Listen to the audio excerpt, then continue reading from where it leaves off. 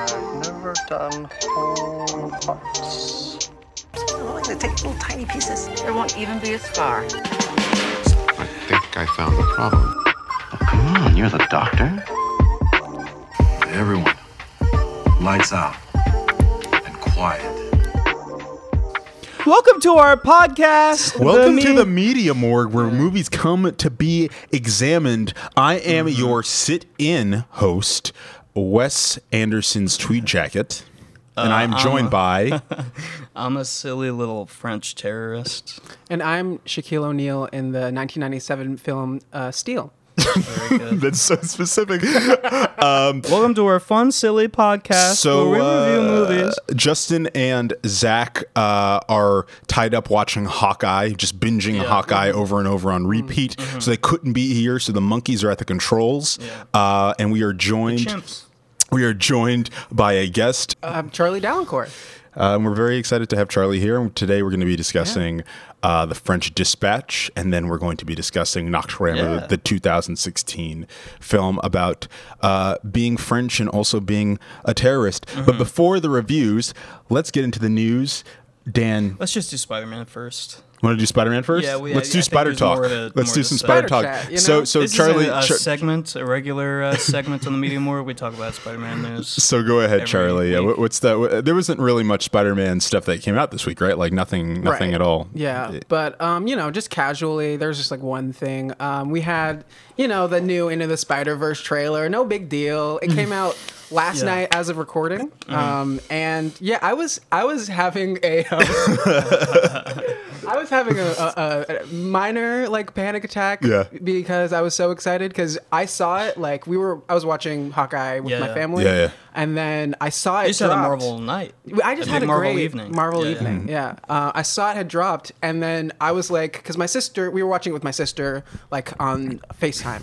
So I was like, okay, we're gonna watch it all this together too. And it took a while to set up. Family reaction. So I was literally like in the 5 minutes we were trying to set this thing up, I was literally like shaking because I was so You were setting up a reaction video? Is that what you're doing? like a camera on you and your sister? Or like... So I had a similar thing. I was actually watching Nocturama, and I finished the movie, and I get up and I check my phone, and every single human being I know had texted me with the trailer because they were like, "You loser! We know you love this movie." And so it's Spider-Man Across the Spider-Verse Part 1. So it's a trilogy. I don't like that part. It's a trilogy. It's it's I guess Into the Spider-Verse, Across the Spider-Verse Part 1, Across the Spider-Verse Part 2. Oh, okay. I guess the template for its respective Spider-Man continuities is that they do trilogies because the Tom Holland shit is getting divided up into 2 separate trilogies now, which makes is sense. What I understand. High school era and then college era and then midlife crisis era. And then, but I don't know. What do you guys think of this trailer?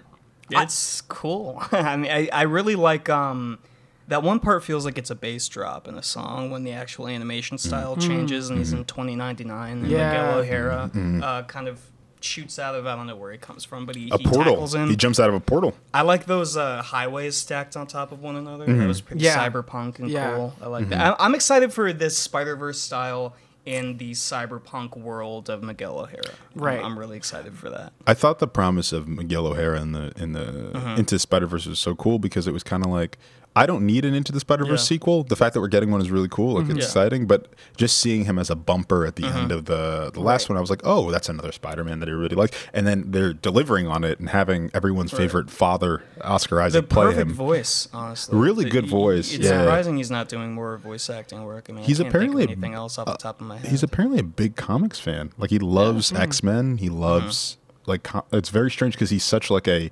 serious actor, but I guess in terms of like the actors that like Disney and Sony and the big studios kind of shuffle around, he's one of my favorites because he just kind of doesn't really give a shit about the big fanboy franchises. Like, do you remember he was like, "I'll go back to Star Wars if I need another mansion, if I need another like 20 houses, I'll make a Star Wars movie." He had a terrible experience at Star Wars. I mean, I think everyone whole experience was terrible. You know, imagine dealing with a fan base that toxic in every single thing you do. Imagine like every interview you give, your soul is just slowly being sucked out of your body. Harrison Ford like became the Crypt Keeper. They were dealing with it for decades. They were like, Harrison, can you come back for Rise of Skywalker? and he was like, literally, like, I'm not even gonna shave. I'm just gonna walk onto set for this one day, Yeah. and you're gonna take it. And they did. I think he was the smartest out of like everyone the because he just shaggy chose beard. to die immediately Yeah. before like shit could hit the fan. He wanted to die in Empire, apparently. Yeah. Oh, yeah. Well, okay. Well, back to Spider-Man Into the Spider-Verse beat No Way Home. Is it far from it? It's No Way Home. Yeah. To that pointing meme. The Oh multiple yeah. Spider-Man pointing at Which I'm each sure other. will be in No Way Home. It absolutely Where they jump out of will the portal be, and yes. they're like, Yeah. "Hey." Absolutely will Yeah, be. yeah. But Spider-Verse beat them to the punch. You know what's well, we were talking about this a little bit before, but the reason I know these Into the Spider-Verse movies are like taking No Way Home's lunch money Yeah. is because No Way Home needs the promise of Toby and Andrew Yes. in Right. order to have people be really I excited. was just about to say. Otherwise, it they has just Toby. people would be like, oh, I guess it's the Sinister Six, whatever. Yeah. Right. Yeah. The fact that we literally just see Miles, Gwen, and Spider-Man 2099, that's enough for us. We're just like, okay, that's cool. Means that we know the story's going to be good. It doesn't need any real gimmicks. Yeah. Yeah, and I feel like it's a thing that works better in animation than it would in live action. Like they have like the whole Flashpoint thing that they're setting up, and then there's like, oh, that's Flash, and that's Flash with a different hairstyle. Like, do I really care? You know what I mean? We're actually seeing growth in Miles, like physically, that we never Yeah. got from Tom Holland. I think the promise with Tom Holland was that when they cast him, he was like, what, 16, 17, something like that? He was like 19, I think. Well, he was tiny and kind of baby-faced, and the promise was, as the movies go on, he'll get taller and look more like a man. And now we're on like appearance. Now we're on like appearance number 7, and he looks more like a baby than ever before. See, but Miles looks older now, and I- he's got a fade, and he looks good. I feel like it was a good strategy that they picked a man who looked like a baby forever because it's like, oh, we can keep doing these We high can do school these movies, movies forever, and yeah. he's not gonna like look 30 instantly. You know what I mean? Like Andrew Garfield, they had to push him out of high school in the second movie because he was like 27, and they Yeah. were like, They had to push Toby out of high school within the first 30 half minutes. hour, Yeah. There's a great like running gag on the Weekly Planet where they're like, these are just grown men in the Raimi Spider-Man That's movies. the main thing people point out about that first one. But no, I mean, what can you say about Spider-Verse? Spider-Verse looks amazing, and the best thing about Spider-Verse is they really know how to put those trailers together in a way where it just gives you just enough. I remember the marketing campaign for the first one was so smart. It gave you that great first teaser of Miles on the side of the building and jumping. Do you remember the after credit scene of Venom when it's that scene of them at the Yeah. graveyard? Yeah. That was like the perfect teaser too. I'm a sucker for things that pick up what? I'm a sucker for things that pick up the moment the precursor like left off. So this starts the actual second Spider-Verse Yeah. ends with Gwen coming through that portal. Yeah. Yeah. Which And- do you think that's going to be in the actual movie, or do you think that's just a have thing no that they idea. put together? Because I I hope feel it like is. if it's the start, if that's the start of the movie, it's kind of Yeah, a yeah. weird jump. You know what I Yeah. mean? Because I feel like they have to explain like how they've well, been talking to each other. Yeah. At least. Also, it doesn't really work because in the trailer they've already made him look a bit older. I And think- it starts the moment Spider-Verse ends. I think it might be that Spider-Verse, they might retroactively say the ending of Spider-Verse takes place months after the rest of the movie. Yeah. So we might have an opening where Miles is doing we might have an opening sequence where it's like Miles is doing a Spider-Man thing, gets grounded because he Yeah, comes yeah. home late, Right. and then Okay. Gwen shows up. So You know what I don't- mean? You don't And then think you- it's the actual moment that's No, I think it's. Gwen's I think, just been visiting. I think they're going to say retroactively that last moment in Spider-Verse Oh, takes okay, place I see. later Yeah. in the I see what you're timeline. saying. But his haircut changes. And maybe he's But just it's like okay. A tape up is easy. yeah. maybe he's just like multi-dimensional FaceTiming Gwen. Hey, You he know? looks he looks real excited to see her for the first time. Also, like, I'm only engaging in this level of nerddom because you guys are here. Because it's Spider-Verse. It's so weird that Gwen Stacy, a character that no one cared about for about 40 years, Yeah. Well, if is you now recall, like the number 3 Spider-Man character. when they Right. resurrected Gwen Stacy, people hated that. They did, And and a lot of hardcore fans still hate they that. were like, she's a clone. So they just some genius at Marvel Now who's she's not getting fucking paid Miles at all. Morales. Literally, for years she was Peter Parker's dead girlfriend, Yeah. Yeah. and now she is People don't even Spider-Man. remember that anymore. Literally, I think I think to people who are just getting into the actual like expanded lore, it's going to be weird to Yeah. think like, okay, she dies, and then somewhere along the line, some obscure like comic storyline, she's back as like a mainline web slinger. Like Well, that's right. really weird. No, it's very strange. It's very, very strange. But I mean, like, I'm not gonna like. It's great for Haley Steinfeld getting 2 Marvel checks. Oscar Isaac getting She's 2 black, Marvel right? That's checks. crazy. Yeah.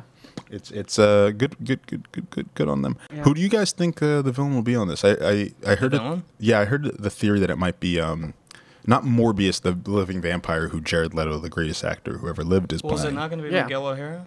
It's probably a fake out, right? I think it's a fake out. I think it might be the actual villain of the Spider-Verse comics, which is like a vampiric Spider-Man hunter. I think his name is Yeah. Mobius. What Spider-Man do you think we're going to get in this one? I know we're getting Japanese Spider-Man. We're getting Issa Rae as Spider-Woman. What? Yes. That's perfect. I don't know. Who would you guys want to see in a perfect Isn't world? Spider-Woman not related at all to Spider-Man? You bet. Like her power set is completely Well, in different. Ultimate Spider-Man, she is, so they might use that version. Okay. But for decades, that was Yeah. just like a completely unrelated. You know, character. dude. So weird. You Who never crossed paths with Moreland, not Spider-Man. Morbius. Moreland is the villain of Oh, Spider-Verse. Merlin. Yeah. Okay. Is there a Spider-Man version you guys would want to see ideally? Spider-Man with 6 hands. This is the one. I think this might actually, since they expect us to accept the fact that all of these continuities are crossing over, I think there may be some Easter eggs in there with like Andrew and Toby, Yeah. potentially Tom. I don't want that. I don't either. People honestly, have I don't talked about either. that, like, you know, blending in, like, oh wow, it's Tom Holland, but like, I don't want that. Well, the Tom I care the least about. Honestly. I do I like as well. Andrew more. Than I wonder if that wasn't a plan before the MCU looked at this movie at the first one and decided to poach the plot. Literally. I'm sure that was in That the is cards. absolutely what happened. I Because mean- at the end of the second one, they introduced J.K. Simmons as though they weren't going to do a multiverse thing. I think the original plan was, and this is just speculation based on the fact that Craven was in the cards for the third one, and then they cleared the deck with Craven. I think it may have been Craven and Chameleon, which are like poor brothers in the comics. That would have been so dope. That would have been really cool because you would have had Craven hunting Tom, It would and have then been really Chameleon hard. pretending to be Spider-Man. it It would have been really interesting. hard to get excited for another solo with Tom. That's I fair. would not have But, been I mean, excited. that's probably what they said at the Disney I was excited offices. for the one that came after Endgame. I forget what it was even called. Far From Home. Far From Home. I think Homecoming is the those strongest of titles the are three too so far. fucking similar. No, the home stuff Those is titles are too similar. because I don't like Homecoming. it. I was like, oh, okay, cool. This is like his homecoming. He's back at Yeah, yeah. Disney. You know, that's cute. It And also then- has like a flow to it. Spider-Man: Homecoming. right, you know, and then they just chose that as a motif, and it's just hate like, why that. are we doing Why this? would you not do just moments in a high schooler's life, like Literally. Spider-Man? Well, not Spider-Man prom, but like Spider-Man graduation, Spider-Man. Spider-Man Graduation Day would have sounded really cool. It would have sounded. Yeah. I mean, they're doing Spider-Man Spider-Man graduation freshman day. year for the animated prequel of it. Yeah, Right. That's okay. I don't know. I mean, to answer my own question, I want to see Man of Spiders, the sentient Yeah. 5,000 He's a spiders that bunch of believes spiders. each believes individually that they're Peter Parker. That is such body It is horror. literally. I swear, it's literally it's 400 spiders. Yeah, yeah. Oh my That, I thought there was like that 5,000. yeah, it's like that are like Yeah. a hive mind, and they all Yeah. each spider believes they're Peter Parker. I was reading about that recently. So Speaking, this is a segue I was going to use Yeah. a minute ago, but speaking of direct direct continuations, that is such a weak segue. Texas Chainsaw Massacre. yes, Okay. What are we fucking? Okay, so you haven't watched it. You're I'm about to pulling it watch up. I'm taking it up right now. You're gonna get a live And, response. okay. This is a reaction video Yeah. podcast. They're using the Okay. camera noise. Okay. In But did you 1974. notice it's the house from the original? I did. In the establishment shot? I wish horror movies would stop. Is this a Netflix movie? Oh wow. Is this going to be a Netflix movie? I don't know if it's an Man. exclusive or not. I have no idea. A Netflix movie. Netflix is going to take over the world. I hope They so. already have the original programming. Sure He's is good. pulling the chainsaw out of the wall, It's the OG chainsaw from He's the first dropping one. it. It's Gunnar Hansen's chainsaw. which means that it's been in the storage yellow for 40 years. handle. Yeah. Wow, that black guy's super gonna die. It looks like he's dying in that shot. Yeah. She is a beautiful young woman. Wow. Oh wow, There we go. chainsaw. Hey, Oh. yay! Wow, that's Coming cool. from it. Yeah, that looks good. It's cool. You know what's weird about this? I like the title card. You know what's weird about this trailer is that when this movie was announced, the selling point was they were using the original lenses. Yes, yeah. And they were 70s like, this is going to lenses. look like a 70s movie. Yeah, yeah. And this looks like it was shot on a digital camera. Like the new Halloweens. I know what they do is they use Cinegrain Mm-hmm. to make it kind of mimic the look of like a 70s movie. I don't know if that's what they're doing here, but the lenses I think work. I think visually it looks pretty good. The only parts of those Halloween movies that look like Halloween movies is the flashback. The 1978 stuff. That's weird. I mean, Charlie, since you're the guest, we talk this to death on every podcast, but what are your opinions on this trend in movies right now, which is like Star Especially Wars in did it, horror. Star Wars did it, Halloween did it, where they're doing a reboot that goes back to the original formula. So like Force Awakens is essentially a remake of New Hope. Yeah, I feel like, I mean, it's a mixed bag, right? Because sometimes they do it well and like, you know, we get rid of all of like the fluff and like all the bad sequels and whatever. But sometimes Lots of retconning lately. yeah, but sometimes in the case of Star Wars, like you just make the original canon worse, you know? Yeah. So it really depends on how well you pull it off. I kind of prefer that they're doing it this way because now we can kind of things feel sort of right, and there's magic that happens with the original movies. But like We were stuck with the remakes for a long time. Yeah. I kind of wish. Well, I wish the remake trend never happened. But if it were to happen, I kind of wish it didn't happen. Like if we had switched the reboot trend with the remake trend, and like these actors were a little bit younger playing these characters again, I you know what I see, mean? Like yeah. Jamie Lee Curtis was a little too old to Right. come back as Laurie. Yeah. Bruce Campbell's a little too old to come back as Ash. I mean, Yeah. they did remakes first, and then they go back to the original timelines, Well, and it's a bit too late. It's because one leads into the other. It's Yeah. because and I think honestly, And Leatherface should not be fucking alive. He's like 20 in the original. Yeah, I mean, if we're being generous. I mean, right? yeah. I mean, I think one has to lead into the other, and I think Yeah. Star Wars really is the John the Baptist of these movies in both cases. Well, I would argue what's going on with like the big horror franchises is kind of in a league of its own, right? It might Because they're be. mimicking each other. They This are. is mimicking Halloween, and Scream is mimicking what Halloween did. Yeah, I mean, I don't know. It feels weird, and I think the reason why it doesn't quite work most of the time, and I'm actually racking my brain to think of a time when it has worked like really well. yeah. Coming back decades Creed. later. Creed. Oh, Yeah, you're yeah, absolutely yeah, correct. yeah. Creed is but Creed. I think Ash vs. Evil Dead worked pretty well. You really like that. I have to watch that. Yeah. But I think Creed is a great example of it, especially because Creed isn't attempting to be Rocky. Creed is just kind of taking Rocky's tone, Yeah. Right. and like brushing over the stuff that no one cares about, like the robot and Right. the weird stuff in Rocky. Robot. And just there's a robot in Rocky 4. I never saw Rocky IV. That's okay. I think Creed's a great example of a good one. Yeah, because it modernizes it. You know what I Yeah. mean? Yeah, yeah. I think that if you can capture the spirit of the original, but do things that That's what it's about. Yeah. It's about atmosphere. Yeah. Atmosphere is really important. I think this vaguely kind of. I mean, we always talk about how horror movies look too clean. Yeah. And with Texas Chainsaw Massacre, you have to be dirty. I mean, TCM 3D is a really clean looking movie, but this looks kind of dark and you know grungy, and like it'll maybe make you feel like you need to take a shower, which the original excels in. So we'll see.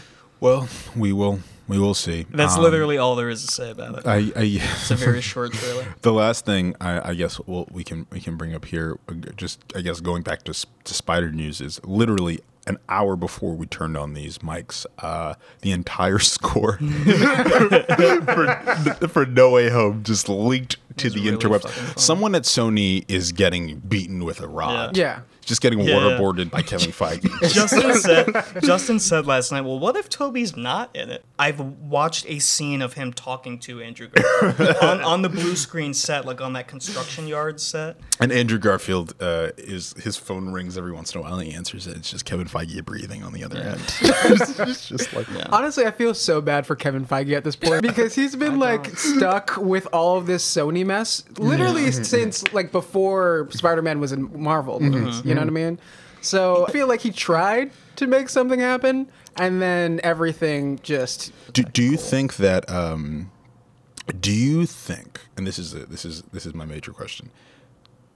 Do you think that Tom Holland is going to continue to be Spider-Man in the MCU post this movie? Yeah, of course. Yeah. He already I signed do. a contract. Did he sign a contract Yeah, he did. already? Yeah, for 3 more movies. Oh my god. Kevin Feige kind of just had like a template going in. Yeah. I mean, people act like it was so brilliant to do like a Marvel Cinematic Universe, but think about it. It was pretty good business move, He had yeah. all this intertextuality to kind of depend on. I mean, decades worth of it, and he just, I mean, Well, have it you could've- seen- anyone could have kind of Have been you seen the his shepherd for that? Have you seen his notes on Amazing Spider-Man 2? That leaked with the Yeah, Sony emails where he has. Yeah. he was a said producer. people on the, were Yeah. he said people were too fashionable. Yeah, I don't know. I mean, I think Kevin Feige certainly is probably a really good businessman in the room. I mean, he has yes, there's a lot of intertextuality, but the way he's been able to handle with his team of producers all of these films and make them feel uniformed, which we can quibble about whether or not that's good. Yeah. But make them feel of a piece. I mean, that's good producing. Like, you know what I Yeah. mean? Everyone's on the same page. Yeah. And then, like, it's not just that he was, able to do this thing that there was groundwork to do, but, like, he was the first person to really pull that off well, because DC could have done that, like, They really could Well, have. for forever ago, And I wonder- George Miller was going to do Justice League. George Miller was going to do That would've Justice been League. really fucking cool. But you know what? We maybe would have never gotten Mad Max Fury Road. So it all There We you would worked have, out. but Brandon Ralph was supposed to be in the Green Lantern sequel. Yeah. Like, there were many times where DC attempted to do a shared universe, and then DC's just not good at making movies. yeah. They're just not good at it. I can kind of respect the approach that they had at first, though. Yeah. Because the Kevin Feige thing is really safe. I mean, he makes all those movies look really uniform. None of them really have, like, a directorial stamp, but aside from a few, notable outliers. But Yeah, I mean, I don't know. he's made great decisions and really bad ones, I in think my opinion. I think the true question of his prowess, not that he has to prove anything to 3 podcasters, but I think the true test will be how he handles X-Men, his tears because with $100 bills. because X-Men, most of those movies are bad, and if Right. he can find a way to make them work in 2023, 24, whenever he does it, then I mean, I got some bad news for you, man. They're all going to be canon. All of them. They're all going to be canon. Stop! Don't say that. I They don't, will all be canon. I don't want that. It'll just be that they merge in Doctor Stop! Strange. No. They already confirmed that. It all leaked. I need you to stop. I James need you to stop. McAvoy and Stop. Fassbender. I don't mind McAvoy like and Fassbender. They McAvoy. all Fassbender? fight Scarlet Witch. I don't. Yeah, but maybe she kills them.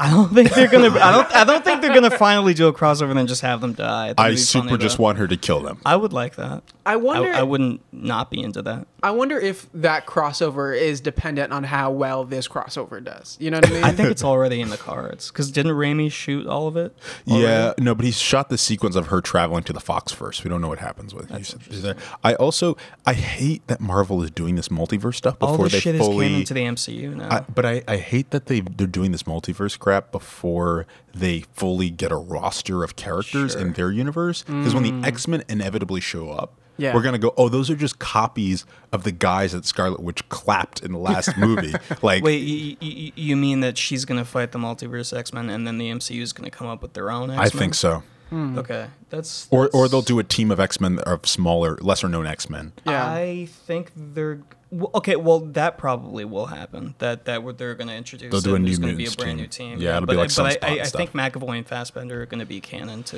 whatever they're doing. The MCU used to be really streamlined, and beginning with like 2 years ago, like all this like messy shit is canon. I can't. Because you would have had to have seen the X-Men's to get what WandaVision did with that bait and switch. Yeah. You know, you would have had to. But I feel have like seen that those was movies. more a fun Easter egg. It's like Sure. a thing that you can kind of do But it was on a a stinger. TV show. It was a stinger, and so we were like, "Oh shit! They're doing the multiverse stuff now." Yeah. Yeah. Dang. Well, Messy. That show's messy. now that we've completely just licked the Opposite bone end clean of the spectrum. Let's get on into the MCU, let's get into French Dispatch D&D after this break.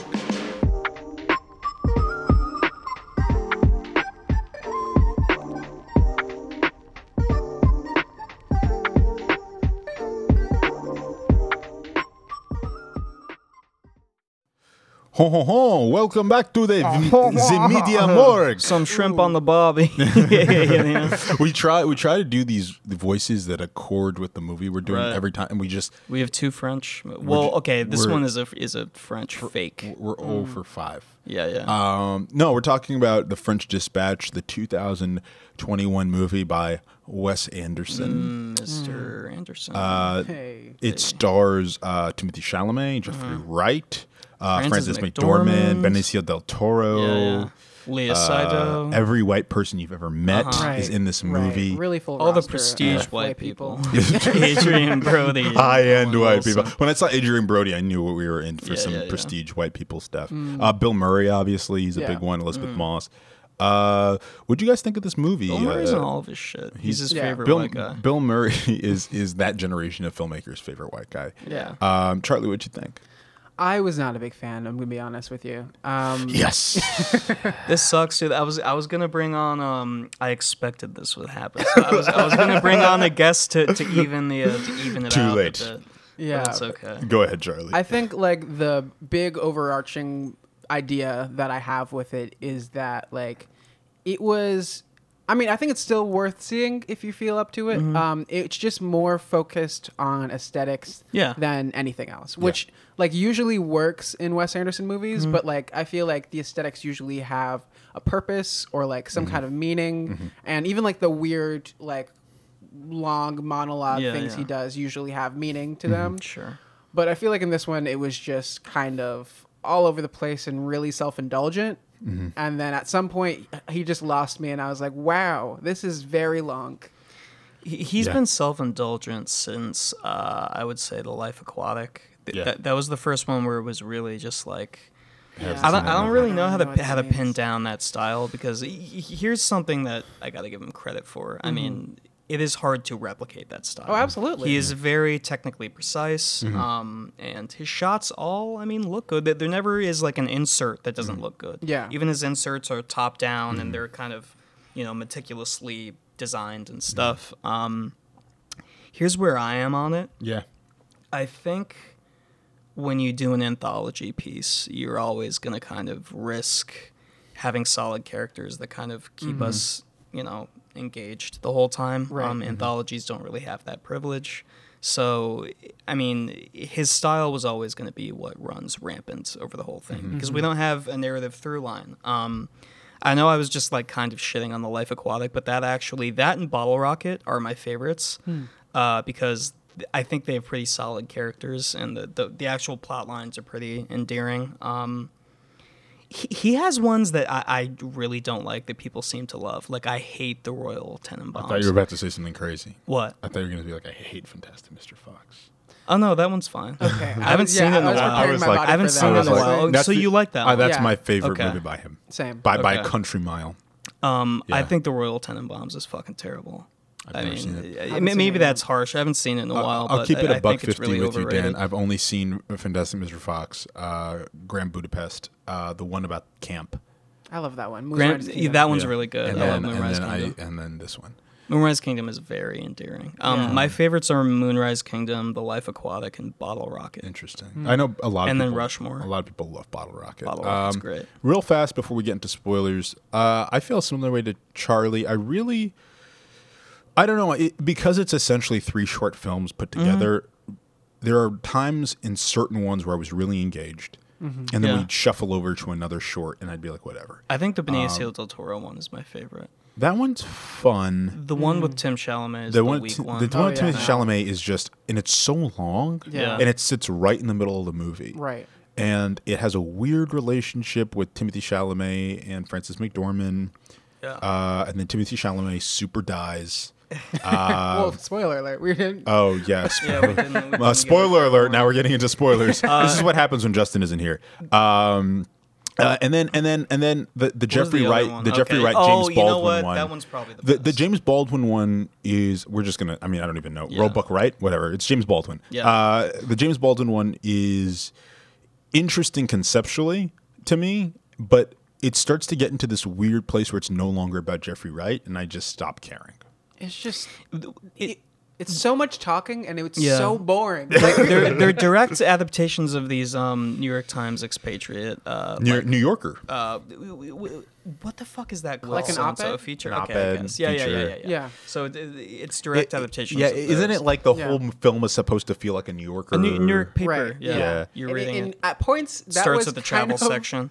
That was kind of where it was my downfall because it really felt, especially that last one, it really like the felt like I was structure of it. listening to an audiobook Yes, on yes. 2 Yeah, times yeah, yeah. speed. Sure. And it was just like, I don't know what's happening here. You know? I liked that chiefly because it was unique. I don't think I've ever seen another movie that tried to mimic the experience of like reading a magazine. Or, Yeah. like, Yeah. reading. Oh, well, I mean, there's like Creepshow, which Yeah. mimics the experience of like reading a horror comic in the 80s. Yes. But that's like Well, arbitrary.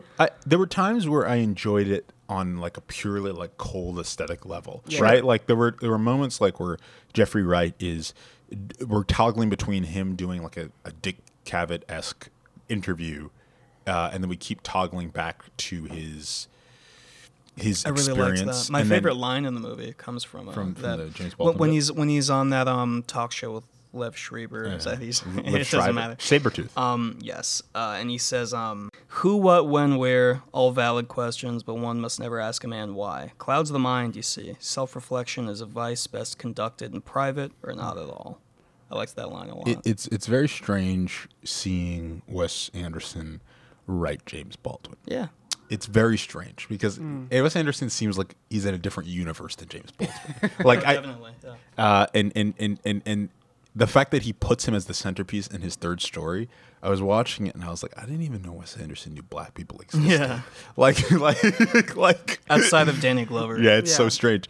I don't know. I feel I guess we could go not quite structured, but just kind of hit through the 3 major Yeah. ones. The first one is an interesting idea, I think, and I like. It certainly feels like the lightest of the 3. Like it kind of feels Needs to like do cotton Toro. candy. Yeah. Yeah. Did you say cotton candy? Yeah, it kind of feels like cotton candy. I would say that about the Francis McDormand one. Well, actually, before that one, there's like the bicycle, like little Yeah, story. yeah, yeah. Oh, that's The right. travel section. Yeah, and I that thought that was was really cute. That was my favorite of all of the stories. Really? Wilson is Yeah. so likable. Oh, like, he's like so how can likable. you not enjoy just hearing him talk? Yeah. Wow. Walk around with a bag gather, whatever he had. Because I feel like that was like a good opener to all the Yeah, yeah, yeah. stories, and then it also was really short and concise, Mm-hmm. and I felt like, you know, because we were talking about how they all feel like things that you're reading. Yeah, And I- it gears you up because it's Right. the travel section. Yeah. It's short and sweet. Yeah, and I feel like that one felt the best because Yeah. it was quirky in a way that felt purposeful. Yeah. And then, like, it was like the least deep of all of them, but actually I felt like it was the one with the most meaning because it talks about gentrification, talks about how like the city's changing and all that Yeah. stuff.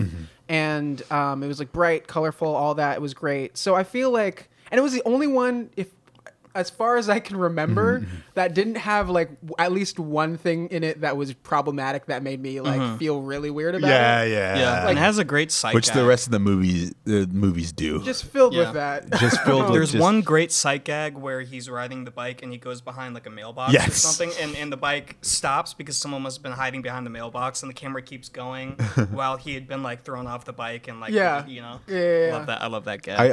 I feel like the older I get, the more I appreciate Owen Wilson. I think when I was a kid, I was like, "There's just this weird blonde man." For some reason, it was like cool to like hate on Owen Wilson when we were he's younger. like surprisingly like a good actor. He's Yeah, the best. Yeah. I hate that it's Loki that made me realize he's a good Right, actor. same. But I was watching it, and I was like, "This is like he's not doing the Owen Wilson thing. He's like acting." Yeah, I just feel like he's been in more compelling things as his career's gone on, which is, you know, like a lot easier to do Yeah. when you just have the money to choose, you know what I mean? Yeah. Like, what was her name from The Big Bang Theory?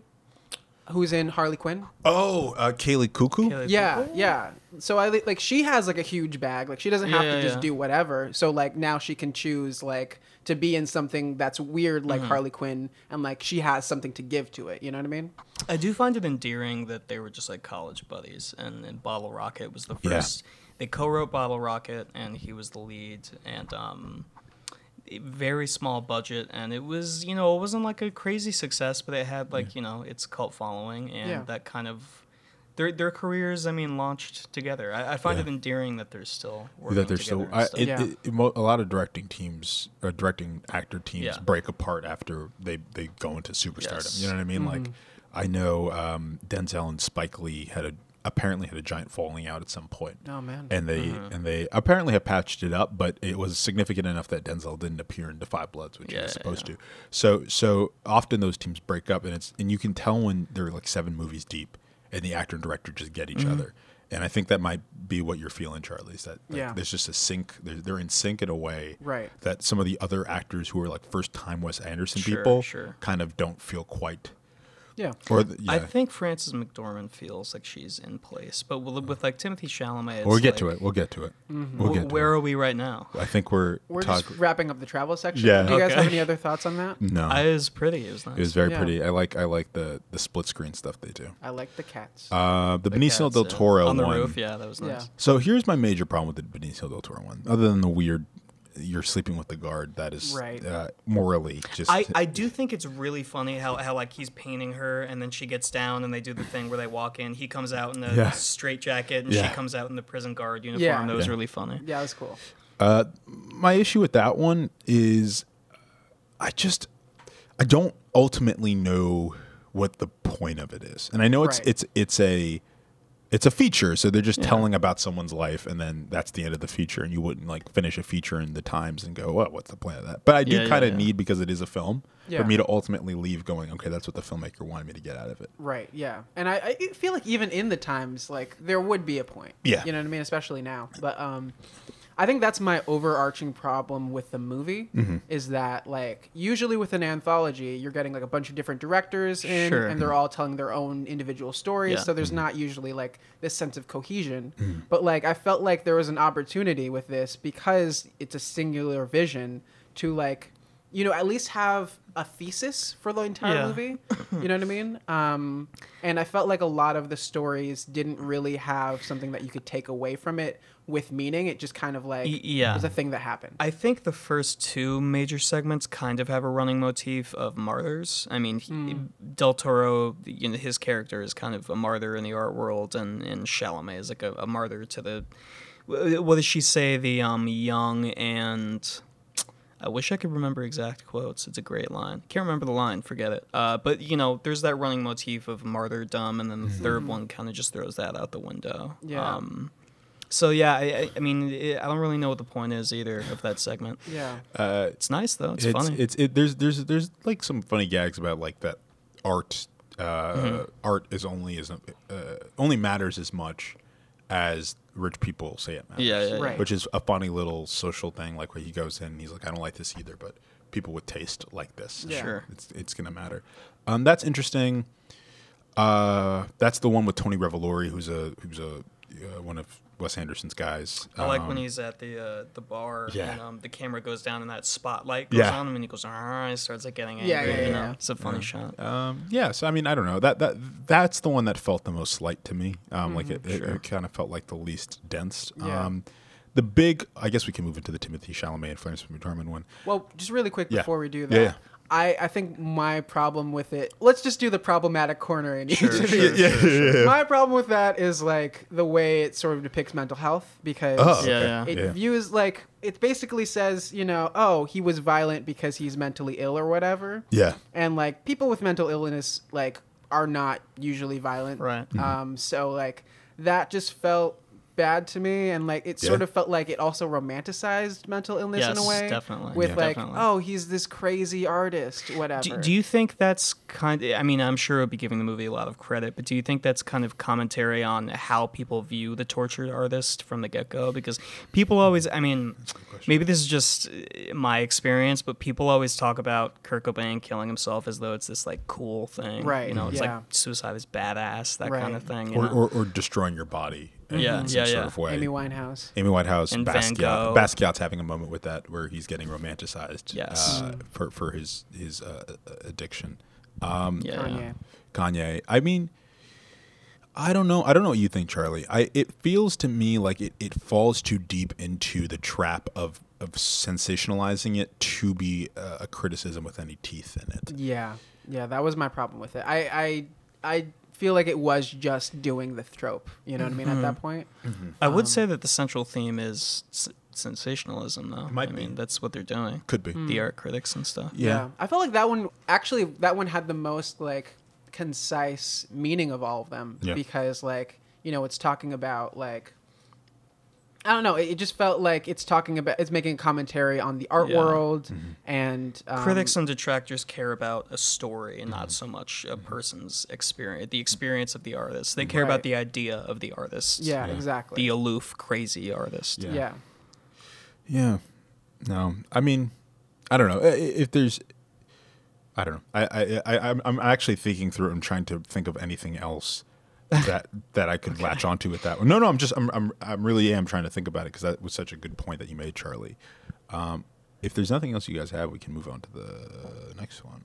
I feel good to do that. Yeah, let's do it. Cool. So the big one, the one that I feel like they marketed the movie on was the Chalamet McDormand one. Right. He's hot right now. About it came out the same day as Dune. Yes. So it was a real Chalamet. Oh, wow. He posted something on IG where he was like, when you go to see a movie and you're in every movie, and he was like doing like a squat, and the posters were Oh behind boy, it. I would never want to meet Timothy Chalamet. No, he seems like a douche. Yeah. So, by the way, the last one, the Del Toro section is called The Concrete Masterpiece, and this one is called Revisions to a Manifesto. Right. This one's weird. I know you liked this one-ish, Dan. Did I? I feel like you liked this one-ish. I think I like it the least of the three. Really? But it's fine. I mean, it's whatever. It's the longest one. Yeah. I believe it. I mean, it drags. It's, Timothy Chalamet is a student revolutionary. Yeah. Ish. Yeah. But he's like, I thought when I went in, I was like, oh, they're going to do like the Algerian War. Right, no, right. they didn't. I told you that they wouldn't. I was like, oh, they're going to do Algiers. Just the student revolts. Just student revolts. Yeah. What do you think, Charlie? So on episode 2 of Charlie's Problematic Corner, boy oh boy, I did not. Was there not a something fan of problematic that. in this one? Yeah, just it wasn't that bad. Just a grown woman sleeping with I have a general 18-year-old. question. Yeah. There's a little vignette smack dab in the middle of this about these. It's like a stage play. It's these boys and they're like in bunk beds and they're talking about like what they're gonna do with their lives. And it's the kid from Is it the kid? it's that Netflix thing. I thought it was the kid from JoJo. I forget what it's called, but he jumps out of a window and kills himself. We're gonna have to put a giant trigger warning It's kind of on haunting. this. Yeah, it's Yeah. kind of on this haunting. episode. The kid looks out the window and goes, "He's still not moving. He's still not moving." And the lights started. And like that was good. That was haunting. But I don't know what the fucking point of that was at all. Maybe my memory is bad, but I don't know what it had to do with the rest of that. Yeah, I don't know either because I was like, is this like that kid's experience? Going off to war. Did he see that there? Yeah. But he wasn't in it. So Yeah. I was just like, what is really happening here? I thought that was a cool little scene. Yeah, it was haunting. Yeah. For sure. But yeah. I mean, don't know. it doesn't feel like it ties into the themes of the rest of the movie because, like, the rest of this movie at least, because like that felt like a real attempted to criticize militarism, like you guys said, right. and like the mental health effects on soldiers, especially when they're so young. And then the rest of the movie is like this weird, like rich kids student revolution at a university Right. thing. It seems to be poking at Chalamet's privilege, but Yeah. not in a way that's meaningful. Right. You know? Well, it can't because Wes Anderson is the rich kid. Like that's him. Like there's only and then he's like the weird part of it is the bit about him sleeping with Frances McDormand. Right. Yeah. It feels like it needs it feels like that is an attempt to get Frances McDormand in the middle of this thing to kind of mess stuff up. Like she's introducing herself into this revolution in a way that is a issue for the rest of the people. Right.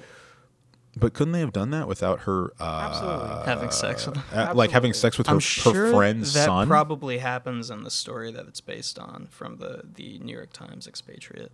Maybe. That's probably why he adapted it. 'Cause Hadn't it was even so thought about it. out there. But you don't need to do that either way. You know what I mean? I feel like either way, it's a choice. And like, If it happened in real life, then he probably felt the need to slip that in there. But either way, you could have made a commentary on how it's a bad thing. Yeah. You know what I mean? Like it was. It seems to be an aesthetic that he just likes, like Moonrise Kingdom. The really young kid who's like 6 or something is hanging out with that 14-year-old, or is she 12? Like I don't know. She's much older than him. Yeah, and it's it's been like while a since I've cutesy seen it. thing. Yeah. Yeah, that's a real theme in cinema this year. Yeah, and it was like she was staring at because I feel like the power dynamic of that was really weird too because she was staring at him in the bathtub. Yeah. And then later you have a scene with the girl who's not probably a high schooler in real life. I'm assuming. I assume they're supposed to be 16. Yeah, but No, Chalamet's girlfriend. yeah, and then they show her like her boobs or whatever, which is like this is supposed to be a child. Oh, Tilda Swinton's boobs. No. The daughter, not the daughter. The other. I think she was French. Yeah. Yeah, like the French revolutionary girl who I don't Timothy remember was seeing her into. She is 30 years old. Okay, Wow. yeah. She is Algerian. Yeah, so like I feel like, obviously in real life, I found was not her, gonna be a thing. I found her somewhat annoying, but that's just me. I like when Timothée Chalamet talked about putting his dick on her lips, which is a real line in this film, where he says something like my genitals or like my dick. I think he said tool. Oh yes, I'll never forget putting my tool on your lips. It's pretty cool. I like that. I laughed out loud. I don't know. I have to assume it was a joke. And then Timothée I Chalamet think gets a hit lot with of his lightning. comedy lands, especially his sight gags and stuff. The sight gags are always on point. Yeah. Yeah, I mean the Fantastic Mr. Fox is a giant sight gag. It's probably why fantastic. I enjoy that movie so much. I don't know. I have someone in my life that said the reason the Timothée Chalamet one annoyed them so much is because Timothée Chalamet is the only actor that feels like they know what a Wes Anderson movie is and is attempting to be in one. Yeah. Which is Whereas with the others, Wes Anderson is kind of framing their performance. I don't know. I don't know how I feel about that. This one's weird. It's a weird one. Yeah, and I felt like it's sort of dragged as well. You know what Yeah, I it's mean? very dragged, for Like sure. if we're talking about it on like a technical level, whatever. Other than just like my personal issues with it, I just felt like it sort of dragged, and then it started off being one thing, and then because it was just a revolution about kids wanting to have sex with each other. I think, right? Yeah. Wasn't it? I That? don't know anything about the real life student revolts, honestly, so Yeah. I couldn't really say. Yeah, I'm not. I mean, I assume. I'm sure they were horny. I mean, Yeah. People are always that's horny. the gas in Folks are horny. That's what happened in the civil rights movement. Yeah. That's why anyway, the third story, the private dining room of the police commissioner, Uh-huh. is the James Baldwin one. Yeah. You had a very strong opinion about this one, Charlie. Yeah, this was. This is probably my least favorite one, because it just felt so heady and like in like the worst way. It was like the most, I think, self-indulgent because he was kind of just flexing on his writing prowess and whatever, Yeah. and how he could just like flow things and just make a bunch of like just really long weird His monologues. dialogue and stuff. Yeah. Yeah. But it felt like the viewer wasn't like let in on it. You know what I mean? It felt like we were just like, oh wow, he's doing his thing. That's cool. Yeah. And it was kind of a little bit all over the place. Also, like, Charlie's problematic corner. Yeah. Part 3. Part I was waiting 3. for it. I feel like they addressed his sexuality and his race as like a throwaway thing. It's like, oh yeah, think about that. Like, oh man, that was a hard time. And then they just kept going. The only other time race is really brought into that vignette is when the chef who poisoned themselves is laying flat on the bench, and he talks about the fact that he's an immigrant, and the James Baldwin insert relates with him that they're both immigrants, and that's the only time And then there's race that- is really Right. And then there's that great. part of the story. There's that bit where Baldwin is in jail for what I Yeah. assume is, and Bill Murray comes in and is like, I'll give you a job. Right. And then I guess I might be imposing this post watching the film. It felt to me like Baldwin couldn't get a job because he was black and gay. And Bill Murray gave him a chance, which is, interesting. And actually did happen. I would say it's white saviory, but that's actually a thing that did happen in Baldwin's life. Right. I don't know. It's interesting to see what we've never gotten a James Baldwin biopic. I'm sure it's coming in the next 5 years. Yeah. It was interesting to see. That's gonna be hard. It's going to be tough. I'm sure it'll be. They'll have to get someone that's Very not an touchy. actor. They'll have to get someone that looks more like him. But it was interesting to see someone do a version of him that wasn't straightforward biopic. That was kind of like playing with the form. Right. I kind of wish it made me think about what a biopic of that guy would be like. Not by Wes Anderson, obviously, but by someone that was a little bit looser, that wasn't doing a down the middle version of his story, Right. or just doing a movie about him in France or something. And it kind of made me want to see that movie rather than the movie we were watching. Yeah. I don't know. I feel like, to me, it almost felt like Wes Anderson kind of was using that story as like more of a like defense on the critiques he's had of like yeah, I can see that. no representation in his films. Like I think we did like a black people count and there was like 6 or something like that. Yeah. In French Dispatch. Yeah. And one was a cop. Yeah. And 0 women. So or Zero. anyone Well, else. black women don't exist, Charlie. No, they're not real. Yeah. They were invented in 1994. When Daughters of Dust came out. Oh right. Okay. No, it's very strange. We were talking about last night in Soho and about how so much of that movie feels, not so much of that movie, but there's a black character in that movie that feels like it was a response to The criticism. Steve McQueen thing. I want. I did watch that, by the It's way. so funny. It cuts to him when Steve McQueen is saying that. Steve, have you seen this video? No. It's Steve McQueen's at a director's panel at the end of the year or whatever. Probably for 12 Years a Slave. And they're like, why didn't you think there's any more black people here? And Steve McQueen's like, why don't you guys have any movies with black people? And it cuts to Edgar Wright. It's not even that Edgar Wright is sitting right next to him or that like it was pointed directly at him, but they cut to him as though he's speaking directly to him. It's really like damning.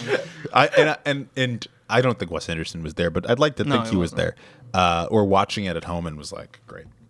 Yeah. Got it. Yeah. I think some white filmmakers maybe just don't try it. Well, it makes sense to me that as far as New York Times expatriates go, James Baldwin is probably one the of most the famous one. standouts. The most famous one. Yeah. I mean, it just makes sense to me that in an anthology that's based on those I don't know the word for it, those pieces, that you would choose a Baldwin piece. Right. It would be kind of a crime not to. Yeah, I just feel like they had that whole moment where he was like, "Hey guys, I'm black and I'm gay," and then it was never addressed again or nothing like about it. Which I don't think someone's like sexuality or like race has to be the center point of all of their stories. Right. Absolutely, but I feel like if you're making such a big point about it and you're like have a pause for applause moment, then it's kind of a weird thing. Does he say that when he's on the talk show? Yeah, He makes a reference, right? right. Yeah. My favorite part of this short is Saoirse Ronan. I was very excited to see her. I was like, "Hey, She's there for 2 seconds." You know Hey. what though? The prettiest moment of the entire movie. The prettiest moment of the entire movie is when he's like, "Can I see your eyes? Like, what color are they?" And it's black and white, and she leans down into the little sliver that they give him food through. And it turns into color, and like her eyes are in color. Yeah. I was like, "Oh, that's really pretty." Saoirse Ronan's great. She's like his filmmaking is kind of breathtaking in its small moments. He knows how to frame her face specifically. There's that great moment in Grand Budapest, where all the purple it's light like on her. Yeah, it's like a light. it's like swirling around her head. I think he has a crush on her. I'm not going to touch that one. She's We'll like cut it. I don't know. She's like a grenade. Like I feel like you can throw her into a movie in a small role and she'll blow up. She's a really nice voice. She does. But we'll move on. Anyway, and then Bill Murray kills over, and the French Dispatch people group right. And you feel something. nothing You really don't feel anything. Because he's not a character. You think it was like, because I know sometimes like when a friend of a friend dies or like a friend's family member dies, you will show up to support, even though maybe you never even met them or you only met them a couple times. But it felt like I was going to a friend's funeral. No, sorry, like to support a friend with grieving, you know. Yeah. And You, like slap him I on the didn't back. really know Yeah. the guy. Right. You know what I mean? Yeah, just a friend's That's the grandpa. feeling it gave me. Yeah. Yeah, no, I feel for you guys. Right. And it was kind of like strange because I'm like, there was a through line for all of this. Sure. You know what I mean? So it's kind of strange to me that it didn't feel more connected, or that I didn't feel more sad when He's in like 3 scenes. and like we obviously knew at the beginning that he had died. Yeah. You know, And but this is the like- last issue. Right. I like that. Another sight gag I liked is when they say they gave him an editor's funeral, and it shows him like in a very concentrated little graveyard patch, and it zips out, and it's like a wasteland around that area. There's nothing around that Just area. drop you know? it in. Yeah. Yeah. I likes don't. that I gag. feel a similar thing. Like the only reason I cared is because it's Bill Murray, and we're like, oh, that's Bill Murray. Oh, Yeah. that's so sad. Yeah. He weaponizes that. He uses these actors. He uses these actors that he knows we like going in Yeah. and find charismatic and enjoyable. Which is like the job, part of the job You of the don't have director. to really develop them you because know, you know that the audience likes them. Yeah. I don't know. I mean, I feel like I don't know. I guess my last thought on the film is that the film is built around the fact that Bill Murray is dead. Right. I just don't care. Yeah. I don't About care. his death. It's sad. It's sad when people die. I mean, No, I just don't death care. is tragic. I don't Right. care. By the end, I just was like, I don't know these people. Yeah. They're not characters. They were narrators. I felt like I knew them a little, but it's like I just met you guys today. You know, it's that kind of thing. And then you. I just met you guys. That's That's cool. like if you, know? Dan. That's like if you went to like a job fair. I don't know. And then the head of the job fair died at It's the end not of like the I knew day, them well. and you were like, "Oh, wow, that's tough for you guys." Yeah. yeah. It was kind of weird too, because like they spent so much time at the beginning introducing all of these Yeah, characters, yeah. none of which who were like involved in anything at all. Like Elizabeth Moss. Yeah, I don't know why we. Oh, spent so she much was just a time. secretary. Yeah, Yeah. She had Yeah. like 3 scenes, maybe. The same amount of Bill Murray Exactly. screen time. Yeah. And Bill Murray ends every one with, he's like, "Take that out," and then Yeah. the person's like, "But this is special." Make And it it's like- sound like you meant it to sound that way, or Yeah. whatever his catchphrase was. Yeah. He has a lot of good sound, Which gags, sight is gags. good advice. He has really good sight gags. Where, Bill like, Murray? Yeah, like where he's like, "No crying in my office." Oh, and yeah, he yeah, points yeah, up yeah, and yeah. he difference on That's really stuff. good. Okay. Really quick notes on sight gags, actually, just because I forgot to put these in earlier. That sight gag at the beginning, where it's like the butler coming up the stairs or whatever, and he had to go through such a like convoluted process. Oh yeah, yeah, Yes. yeah, yeah. That was great. Very I good. like that a lot. That was very great. funny. And then I absolutely knew that Timothée Chalamet was going to get electrocuted to death. Yeah. Oh my God. Because Wes Anderson loves to electrocute people to death. Yeah, yeah. He is like obsessed with it, and Yeah. it was just Doesn't like it happen oh, to Bruce Willis in Moonrise Kingdom? Yeah, It happens in It happens to French- the kid in Moonrise Kingdom, dude. It doesn't happens it? to Fantastic and Fantastic Mr. Fox Yeah, too. Yeah. yeah. The little- Electrocution's fun. Yeah, you can make them. No, it does. They some do a of that little. He stuff. does a little like shimmy, like Yeah. when the person gets electrocuted. Yeah, you just love to see the bones and the black silhouette. You know what I mean? It's great. Cute. I like it. One of the reasons, Charlie, you're on this is because you're an animation guy. It's one of the things that you're very interested in. And this movie has roughly 10 seconds of animation. I don't know if you That that whole was segment was. I was surprised by that. Yeah. I felt like it was okay. Yeah, it was cool. Yeah.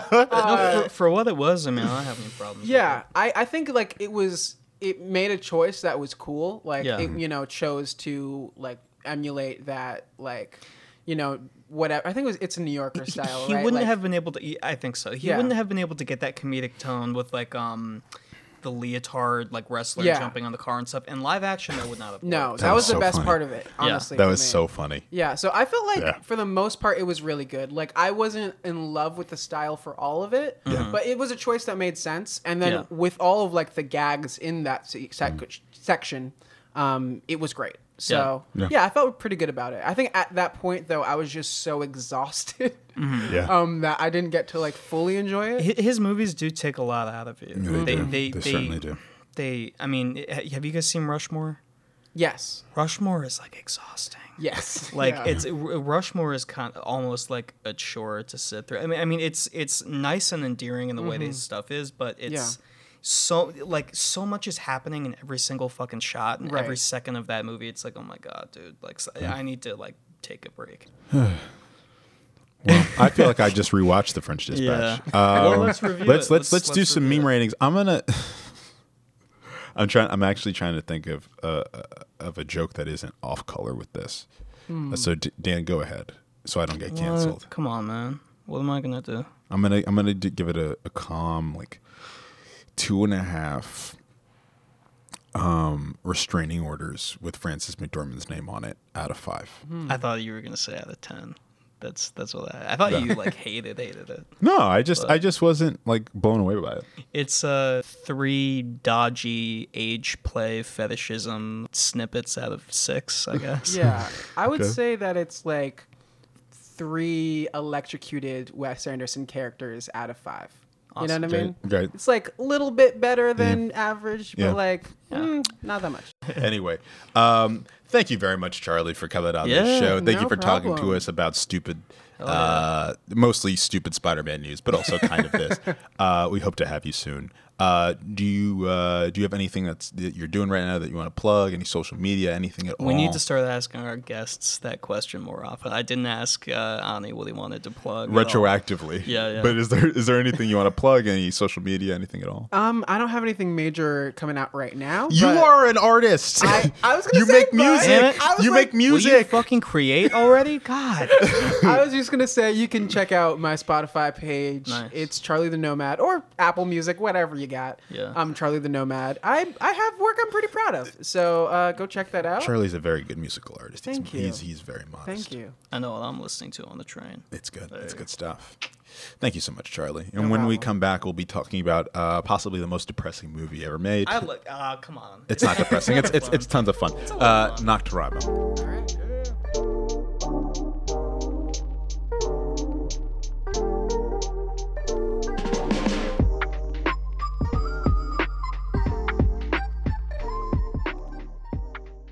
No, I'm not going to do it. Welcome back, guys. If only we could commit to the fucking bit. If only one of us could do a French accent. I could if I really put my best foot forward. Really applied myself. You know, probably. I believe you. We are going to be talking about the 2016 movie Nocturama, directed by, and I'm going to completely butcher this name, Bertrand Bonello. I think it's pronounced Bastran, but You know what? It's totally cool. And it is shot by Leo Hinson, and it stars Finnegan Oldfield, Laurie Valentine Lely. You know, I'm not even going to lots do of it. French names. It's a lot of French. It's very hard. It's what is this movie They about, can Dan? look that up in their free What's time. this movie about, Dan? This is about some silly little French terrorists who they've had enough. I mean, the government's crazy and life is just crazy. So I don't actually know anything about the politics of what was happening at Me the neither. time. All I know is they're sick of it. You know what the They're fucking up to here. All right. you know what the 3 most influential movies to this is? You want to guess? La Haine. No. Or La Haine. No. It should be, but no. It's give me one a of them is second. going to Give me a blow second. is going to blow your wig All back right, though. just tell me. Because I'm not going to sit around here and Alan guess. Clark's Elephant, Huh. which is the Columbine movie? No, that's that movie. Oh, that's is, Gus Van Sant. Yeah, but What's they're Alan related Clark's? movies. It's a movie that Gus Van Sant is essentially remaking that, but in Columbine. Huh. So it's that movie, John Carpenter's Assault on Precinct 13, That's fucking weird. and the last that's one. really cool. This though. one's gonna be. This one is believable, but it's wild. Dawn of the Dead by George. Yeah, E. no, Romero. I do. It really has its fingers. I in was Dawn thinking of, of Dawn of the Dead the whole time. the Dead. It's very much Dawn of the I Dead. think the first time you brought this up, because you've talked about this movie a couple times. Yeah, I I think would the really first love time it. you brought it up was when I was, for whatever reason, talking about Dawn of the Dead because I'm a big fan of that. because it's a great film. It's my favorite from Romero, actually. So I mean, these terrorists, they rig a couple bombs in what looks like a Capitol building, a few like random cars on the street. A municipal building. It looks like. Yeah. Yeah. A statue and like one other A Joan of like Arc big statue. skyscraper, huh? A Joan of Arc statue. They set it Yeah, on fire.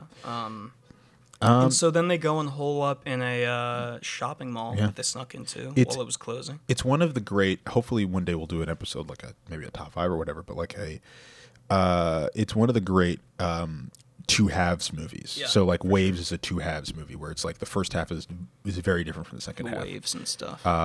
Waves and stuff. But this one, the first half is like essentially a silent film. Yeah. That is all about form. It's like a formalistic exercise. That first half is what confused me, Dude, Yeah, as to why this absolutely. is so high on your Dude. list. So Because listen, it seemed like something I would be Yeah. like pretentious about, and, like recommend to people because I love slow stuff. dude, and you do literally, not. I was watching it I was watching it and I was thinking, I was like, is this how Dan feels when he brings in I thought you movies? saw this like years and years ago. No, I saw this last year during the quarantine in a film history class. Yeah. And I was watching it at like 11 at night.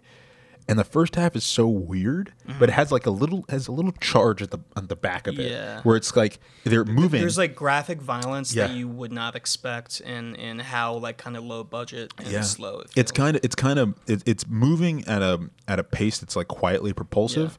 Everyone's Those moving. CGI explosions are really, Dude. I mean, surprising too. That's Surprising like not what you expect. at and all. really upsetting. I'm Yeah. sure it's super upsetting if you are from France. I wasn't even expecting to see SWAT people. Dude. I thought entirely that like it would be this like off camera. Yeah. Well, okay, we're getting into spoilers. No, now, but I mean, Stop now We if can you get haven't into seen the spoilers. movie. Seriously, movie, we like in it. all seriousness, if you haven't seen Nocturama, I would really give it a shot because it's the less you know about Nocturama, the better. Yeah. But so the first half is like kind of like a formalistic exercise. I thought it would be a horror movie going into this with the name. Yeah. Like I thought it would be a horror. I mean, movie. yeah, it's kind of like the way I pitch it to people, which is probably this is a terrible pitch because it's really not what it is, but it's good enough to get people involved in it. It's kind of like if George Romero made a John Hughes movie. Or like if George Romero made, yeah, that's good. But like if George Romero made like Mallrats or something. Yeah. It's which I guess Dawn of the Dead already is that. You know, but still. I feel like when I first watched this movie, I was kind of like what's going on, but also kind of interested in like it getting to the point. Yeah. And then they get to the Which mall. is what's great about slow burn, shit. Dude. I mean, the whole time you're Yeah. like, okay, this is going somewhere. Yeah. I know. Where it's is it going? somewhere. Yeah. And it's slowly it's like 1 hour of just them setting the bombs, and then you get like little breaks in the tension of the night before of them planning, and you're kind of like, what is this they're doing? Is it a heist? Why are there so many kids here? Yeah.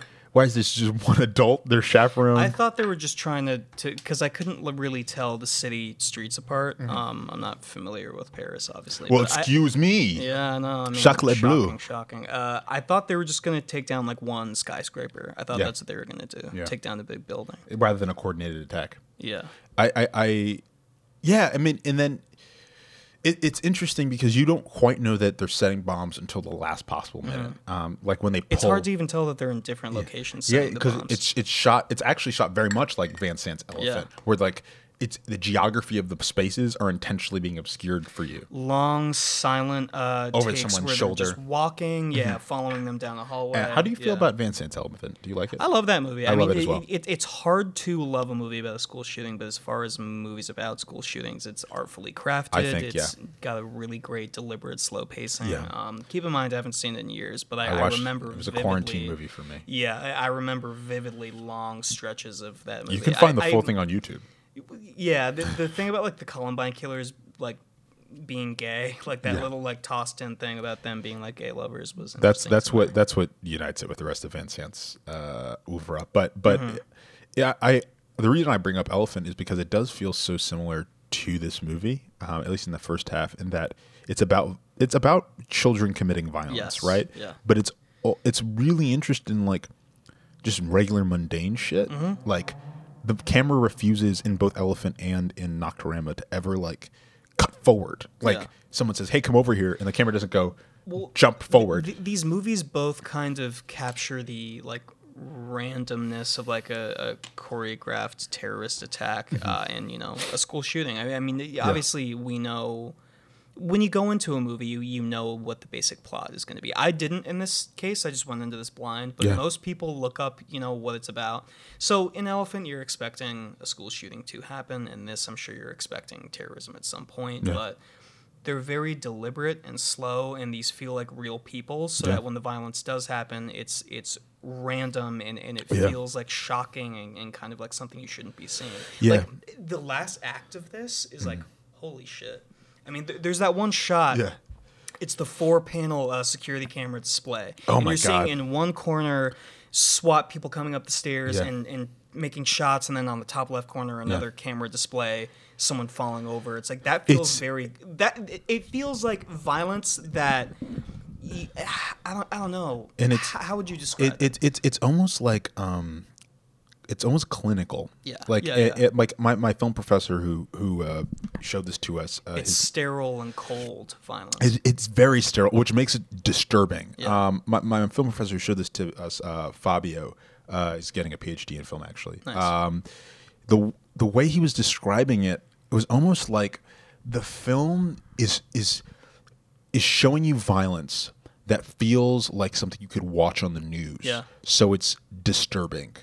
And the fact that they are kids and they're like playing fucking like Willow Smith. And they follow like real people who have been shot. They just fall back. It's not it's not like a movie where like obviously it's a movie, but it's not like, a spaghetti western or like how Tarantino Where the squib will will blow up. Yeah. Squib and like a big like sound effect and it sprays everywhere and they do and they fly back and stuff.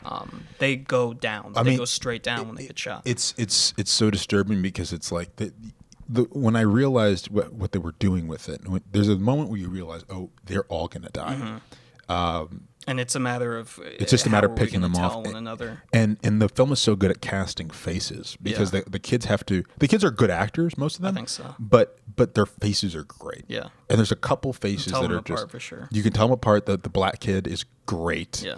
The girl he has a crush on is great. The one who stole the show for me was that I love the character study elements in this. The one who stole the show for me was that kid who knows like he probably will die, so he decides to spend the last night of his life exploring his gender identity. Oh yeah. And and sitting in the tub. And trying on makeup and wigs and lip syncing for all of their friends.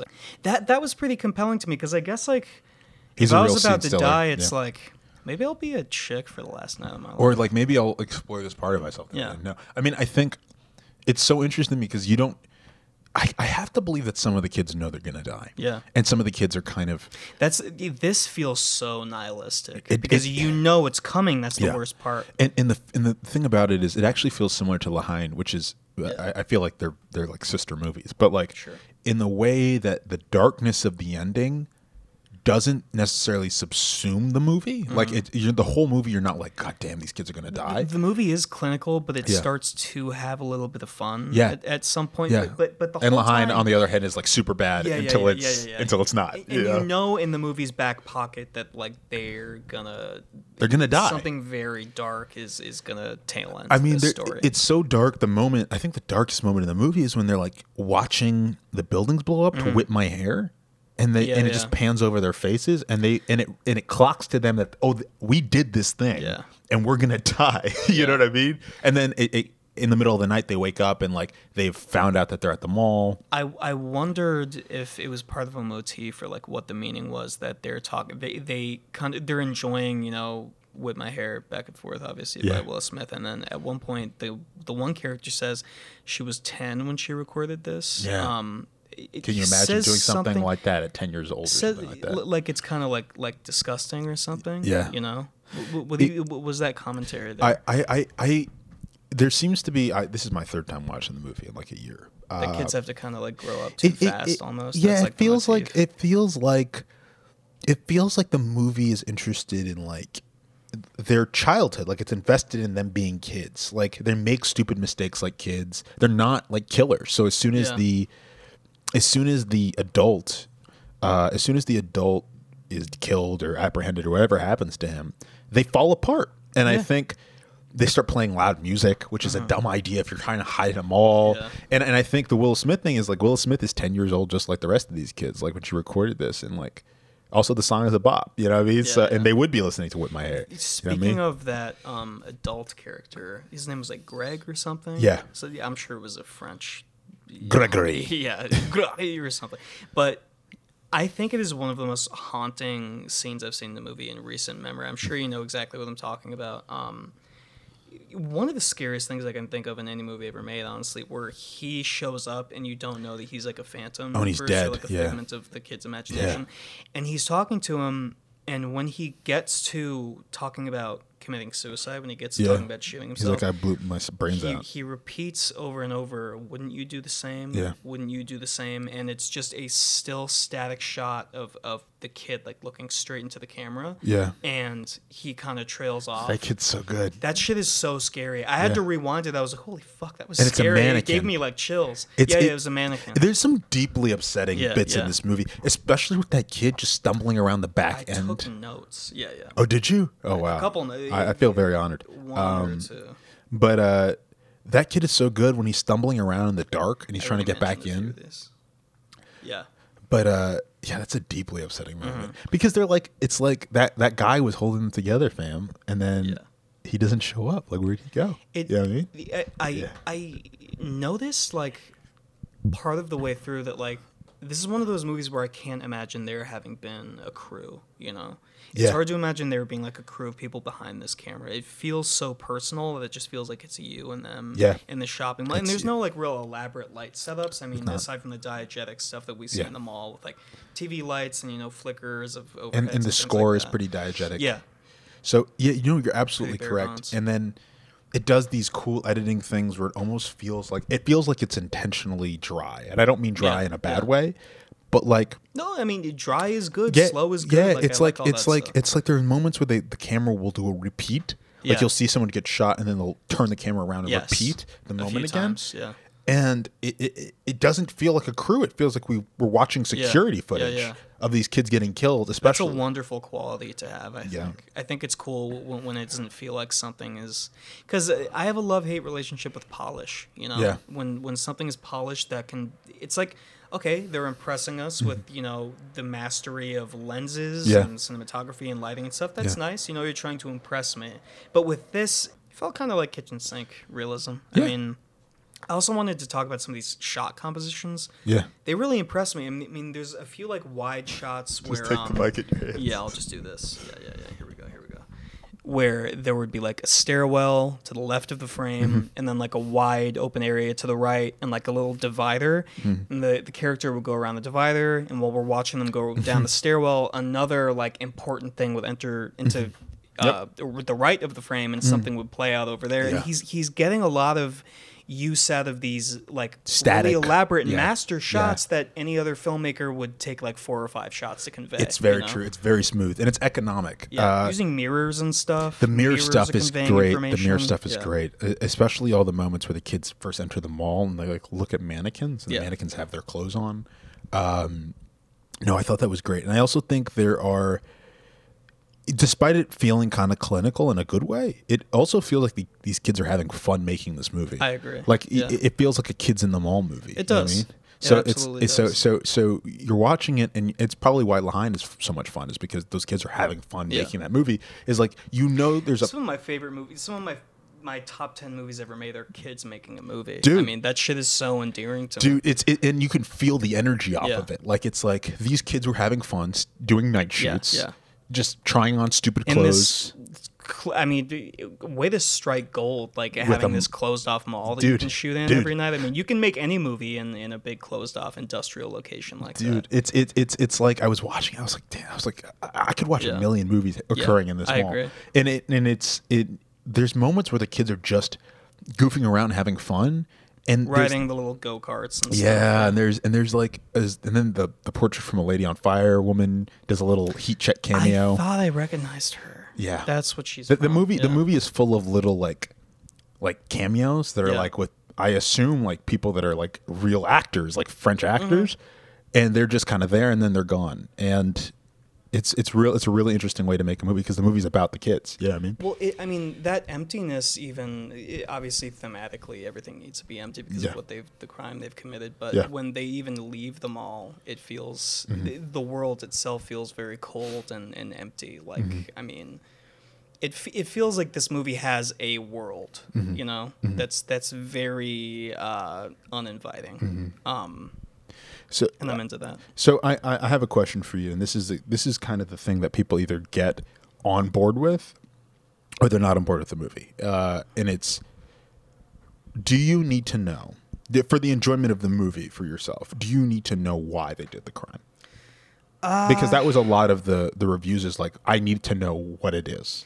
I think it's kind of universal to be young and Disaffected. revolutionary, disinfected, and wanting to create some kind of change that It's like the Chalamet change that character. is- It's what the Chalamet character is trying to do in Dispatch. Well, top to Yeah. bottom, like violent revolutionary change. You Yeah. know, get your message across. I Yeah. mean, we've in real life tons of disaffected youths have Do done that. crimes exactly like this. So Yeah. I mean, they're really just kind of an insert for that type of person, and it works for me. It works for me too. I know a lot of, and I get the argument that like if there's no crime, if we don't know the reason for the crime, or there's not a political thing other than the obvious political blowing up municipal buildings Yeah. and burning Joan of Arc, who was 19 at the age of these kids. If there's no backing behind that, then the movie feels like a black hole. Maybe if I knew more about France's It's politics, possible- but even so, It's like, possible, but also this is pretty universal. a lot of the reviewers who probably did know were kind of like, there's not really, the movie doesn't really, unless you knew, I guess, where France was at that moment, and even then, the movie isn't really about the reasoning. Yeah. And I'm okay with that because I am I can insert. That's exactly I what can it ins- is. yeah, It's a matter of I- inserting. I can most of the half of these. The reason for the crime is a blank slate. Yeah, I mean half That's of these purposeful. kids are non-white. Yeah. And they're in France, and I'm like, oh, in America, there's teenagers who are getting shot with pellet guns. Yeah. Who look like these kids, and I'm sure their government would say that they're criminals. It's a similar thing, you know what I mean? Well, it kind of makes it a timeless story. Doesn't Yeah. It? I mean, we could return to this in 20 years, and you know, would insert unfortunately, and you would see insert something- whatever Yeah, political. it would still seem topical. Well, it's all, not to keep going back to Elephant and Lion, but they feel like the closest things to this. Yeah. Like both of those movies, Elephant. Oh yeah, it's the exact same thing. It's like- school shootings will you know, in the history of America. They Yeah. will always be prevalent. Elephant is about quote unquote Columbine, Yeah. and Lahain is quote unquote about the uprisings in the Yes. 90s, but not really. Like those are just the framing devices for a story that we're still gonna be talking about in 50 years. And when history repeats itself, these movies will be at the forefront of every cinephile's mind. I mean, Yeah. I mean, how I see Elephant in Lahain mentioned every time there's some kind of mass shooting Yeah. or political uprising. Yeah. I mean, we keep coming back to these things Yeah. because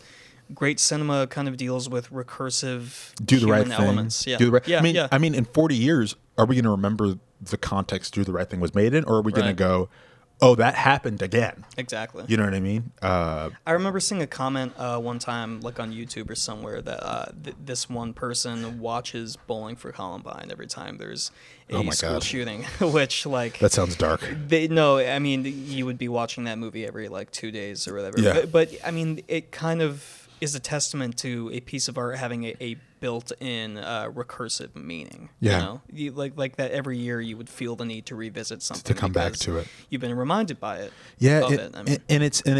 I think it's a testament to. I mean, we're always talking about the fact that movies, in a lot of ways, are becoming disposable on this podcast, which sounds like old Sure. men shaking their hands at the clouds. Well, I mean, a lot of art just doesn't really ask you to apply it to the world that we're. I mean, That's true. if you can even call like a lot of like blockbuster filmmaking these days art. I mean, And the issue is that blockbusters can do it. Like that's the major issue with Yeah. it. Is that like you can kind of argue that Winter Soldier is about the Patriot Act. You and could- Snowden, you but could say- that's you the could movie itself being very lucky. you I could think. say. I mean, the one that I think you could draw the most direct parallel to is Thor Ragnarok is about the legacy of colonialism, right? Okay. But like, so is all of. Oh God, I'm forgetting this. She directed La Cienega. Lucretia Martel. Okay. Lucretia Martel's movies are about colonialism too, and they're Agnes much. Vardas. Yeah, and they're much more. Who's that lady we both like? What's her name? The French lady. Claire Denis. Claire All- Denis. Yeah, and yeah. honestly, like like High Life is about colonialism, Yeah, man. it Like, is. and it's So and, is White Material. and White Material, and those movies are. I'm not saying that every movie you make. I mean, everything is political, but I'm not saying every movie you make has to be coming down on a political thing. But those movies have. Most mainstream cinema seems a little afraid of alienating an audience by dealing with Yeah. you know disaffected youths and terrorism and acts it's of violence. that exactly young people always have brewing in their minds. and the idea that like it just going back to this movie, I guess, is like the reason why this movie is so upsetting to me. And I keep saying it, but it's the truth. They're kids. They're 18, 19. The oldest one is 19. The black kid's like, what, 14? They probably never thought they would get this far in the plan. You know? Sometimes you shoot the shit with your friends, and it's like once you finally start to like break the law in a few places, it's like, damn, we're really doing this. We're doing this now. And I mean, I'm sure you have, Dan. But I know as a teenager, like I got like tickets, almost got arrested a couple times. Like I mean, like. And when you get into those situations, you don't enter the situation being like, "Yeah, I'm going to get arrested today." You go. Yeah. You just want to be badass with your friends. Yeah, and I think we're going to go vandalize this fucking building in the woods that we found. And there's stupid kids who are very passionate and disaffected about their society because probably their society failed them, or their the individual things in their world failed them. I like to think that this isn't directly a parallel to whatever was happening politically in France. I like to think that it is like an audience insert. No matter what nation you're from, your government is probably fucking over your generation. I mean, it's happening here. It's probably happening there. I'm sure. But it's also like it. I think the thing that I kept seeing in reviews was because it came out in 2016 and it hit America right after the Trump election, I think. Yeah. Which everything became a good time. And everything became about Trump, but also the idea that fascism is on the rise in the West, right? You could insert that into this film. Yes. Like, you know what I mean? Like, it's a great blank slate. Yeah. I mean, it's a template really for anything you want to. Project onto it. I mean, I don't know. I think the film is really good. I think, I think it's a film that, it's not for everybody. Obviously, no film is for everyone. No good film is for everybody. Right. Great art is very divisive. And it should be. And a lot of people are going to watch this movie and be like, ugh. But I saw this movie last year when I was holed up in my house, and I just became like obsessed with it. Like I was like, I don't know how this movie works. It's so exciting. It's like it's really sad. It's really fun. I find that slow character study stuff like this, where a lot of it is you're projecting things onto the central characters. They work especially well when you're at a place in your life, like COVID, where you have a lot going on and you can kind of just project things onto people. Because a lot of my projection watching this was definitely not what the filmmakers intended. Yeah. But I was projecting a lot of things onto these characters that went unspoken, but made them very compelling to me. Yeah, I mean, I don't know. I'm just thinking about I know you also did this, but I just watched every movie in existence during the quarantine, and like the movies I kept returning to were like these dead kid movies. Like I watched Battle Royale a bunch. I watched Akira a bunch. Did you ever see Super Dark Times? No. That was a quarantine favorite. Interesting. Kids killing each other and covering up the murder. Super Dark Times. Did you have a quarantine movie that you were like? Did I have a quarantine fave? Yeah. I don't know, honestly. I watched a lot of shit. I watched a lot of schlock. I think 80s schlock. I watched a lot of horror. I remember I watched Akira and Battle Royale a lot. Like I was like, what did I even these watch? Two movies are great. Super Dark Times. This looks heavy metal. This looks great. Does it? Oh, you're pulling it up. This looks really good. It's a cool movie. I don't honestly even know. Interesting. We'll insert it. Is it interesting that I don't have an answer? No, we'll insert it into the thing when you remember. Yeah, I'll dub it over. That was it. You have anything else to say, or else we can rate it? This is everything. It should have been. I mean, I don't know. Something like this is hard for me to even really critique. I mean, it's art, and it speaks to everyone differently. It's because it's because we're in the pocket of it. I'm sure if Zach and Justin were here, they would have very interesting. I think they might hate it, but it's okay. You guys are on the podcast. Yeah, you're watching Hawkeye right now. This is just for the patricians to. This is going to be another medium or immortal for me, I think. Oh, word. Yeah. You know what? I'll fucking go there with you. I'll do an immortal with you. You know why it's an immortal for me? It's a really good film, but also you can't like remake this movie. No, it'd be really hard. I mean, it's hard already to inject a ton of money into something that seems like it's a passion project amongst students and independent filmmakers. Yeah. It just doesn't have the same vibe. You can't do it again. Like it would be a reanimated if I could think like, oh, maybe you could do this in America. And I have had ideas like maybe you could do this in America, but then I think I'm like, but then you're adding stuff onto a film that's athletic. Does that detract from the movie that it could be? Because I agree that like the story itself is kind of universal. You know, does it distract that it could be remade? That it could be, yeah. No. I think it theoretically could be remade. I mean, it would be interesting, but I think what makes it immortal for me is that it's such an athletic and limber film. This is a rawness to it. Yeah, that you can just inject into whatever context. So it's an immortal for me as well. So because we are missing 2 hosts, this is going to be another Media Morgue 10s across the board. The only other 2 movies we gave this to was Black Dynamite and La Haine. Oh my God, 2 French movies. You're okay. Black Dynamite is French. No, but thank you guys for listening. That was a good one, man. That was a good one. I like this movie a lot. If you guys are interested in listening to us talk with 2 additional men on it, please go through our backlog. Please add us on Instagram if you like movies, or if you hate movies. I mean, if you want some, if you hate movies. If you think Citizen Kane is mid, please go to our merch store and buy that T-shirt. I'm not wearing one right now, but you wouldn't know that because it's a podcast. Well, I'm wearing one. Interesting. I'm wearing 2 on top of one another. It's been real. It's been real. See ya. Stop watching movies.